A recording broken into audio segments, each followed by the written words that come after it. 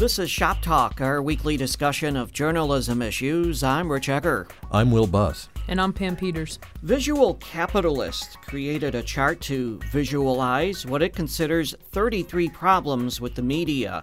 The site published the chart a little more than a year ago, but many, if not all, of the concerns remain valid. Among them, tabloidization, clickbait, and paywalls. The site also pointed to media consolidation, ad clutter, news deserts, and horse race journalism as problems plaguing the news industry. And we can certainly talk about any or all of those, or if you folks have the chart in front of you, if there's something else that jumps out there. Horse race journalism has been a problem for a long time. It's where, with elections, you're reporting on who's leading instead of reporting on what some of the issues are and finding out what the candidates think about something. No, exactly. This is a very very interesting kind of a synopsis that really helps identify some problems that I'm well aware of, I've experienced, and some that I've read that I never heard of or had the cute little or interesting terminology associated with it. Like, okay, I see that, and some that I'd never heard of this problem before. But we talk about just looking at news deserts. We've talked about that in this show, and I think we're starting to see one at least start to expand here in these parts, and that's what happens in smaller towns like this. Our local newspapers have always done the service of giving you the in-depth reporting, not that broadcast does it, but newspapers have that ability to let you read deep reads, several 100,000-word investigative stories on a more regular basis. Broadcast does the same thing, but in their own way. And we don't have that, right? We have, of course, tried and true Tri-States Public Radio, but we don't have the newspaper presence that we once did, right? That's a problem. I noticed that one. One I want to point out, paywalls. I think they're a necessary evil, unfortunately. I don't know if there is my focus is at the end of the day as a still a working journalist and an educator. I'm hoping to train and inspire and mentor future journalists as a college journalism and broadcasting teacher. And in a world where compensation is hard to sustain or even come by, I don't know if there's a better way to do that. Paywalls, I think they're a necessary evil. Yes, they're a turnoff because I got to pay for this now, and you're more apt to say, hey, I'm on my phone, I should read this for free. And again, I'm just pointing at a few of these things: news deserts, paywalls, false balance from both sides. I noticed that one, presenting two sides equally when there's not a corresponding proof to support the other side. I think we've seen this quite a bit, especially on the cable news networks. But these are all very interesting, and we could really make several programs, I think, out of this list. But those are a few that just stood out to me. Well, hearing 33 problems made me think of the Jay-Z song 99 Problems. And this is only 1/3 as many problems, but perhaps if we sat down, we could come up with 99 problems, Pam. Oh, and I agree with Will. All of these could be their own show.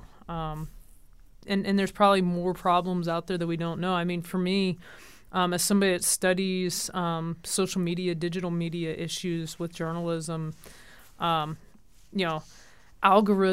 radicalization, I can't pronounce today, but dealing with algorithms is something that I teach. I stress with students. I stress with people that I see.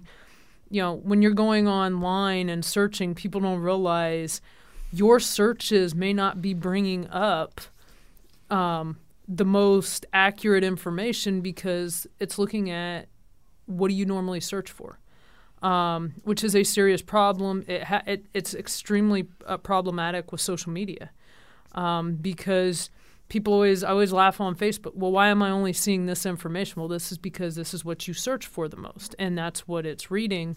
They say they're cleaning that up, but I don't really see where that's changing.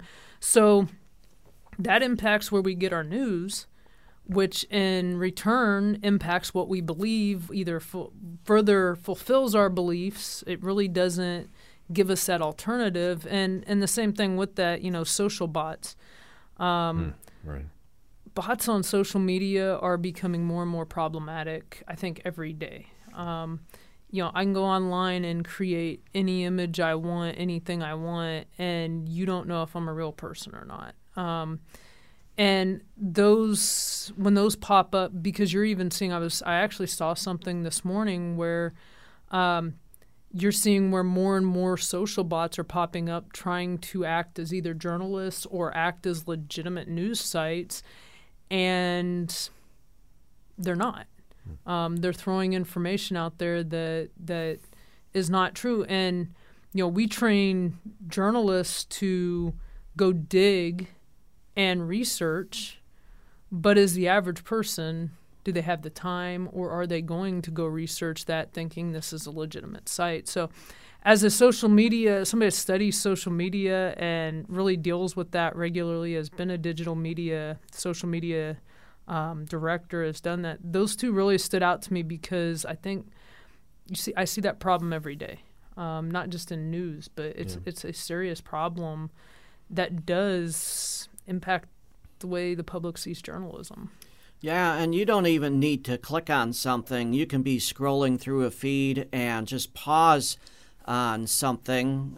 Instagram, I might pause on a video of a wacky baseball play, and then all of a sudden I have a bunch of baseball videos starting to show up. I haven't even clicked on it or watched the thing all the way through, but because I paused there, they seem to think I want to see more like that. So, yeah, and these people who feel like, the government with COVID shots was implanting a chip in you to follow you around.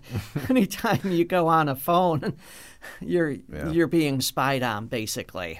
Yeah, but look at a lot of these things. I mean, I think technology is certainly has certainly changed the media, right? And I think these 33 examples, a lot of them maybe have to do with that, right?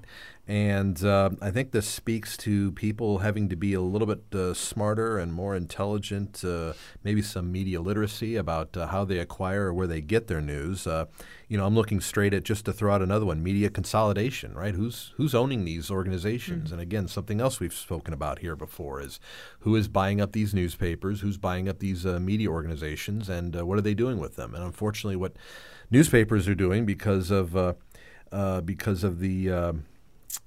trading and the capitalists that are heading into there, they're not investing in their newsrooms, and they're ingratiating and only helping their shareholders and not doing the product of the media. And that's because of a lot of media consolidation. I'm looking at you, USA Today, Gannett, and the rest, and that's as big a problem, if any. Yeah, well, USA Today Gannett was actually Gatehouse bought Gannett, yes. But Gatehouse had such a bad reputation, I think, such a bad name from what it has done to small-town newspapers that they decided to keep the Gannett name instead of Gatehouse. Right, yeah, we can't put lipstick on that pig.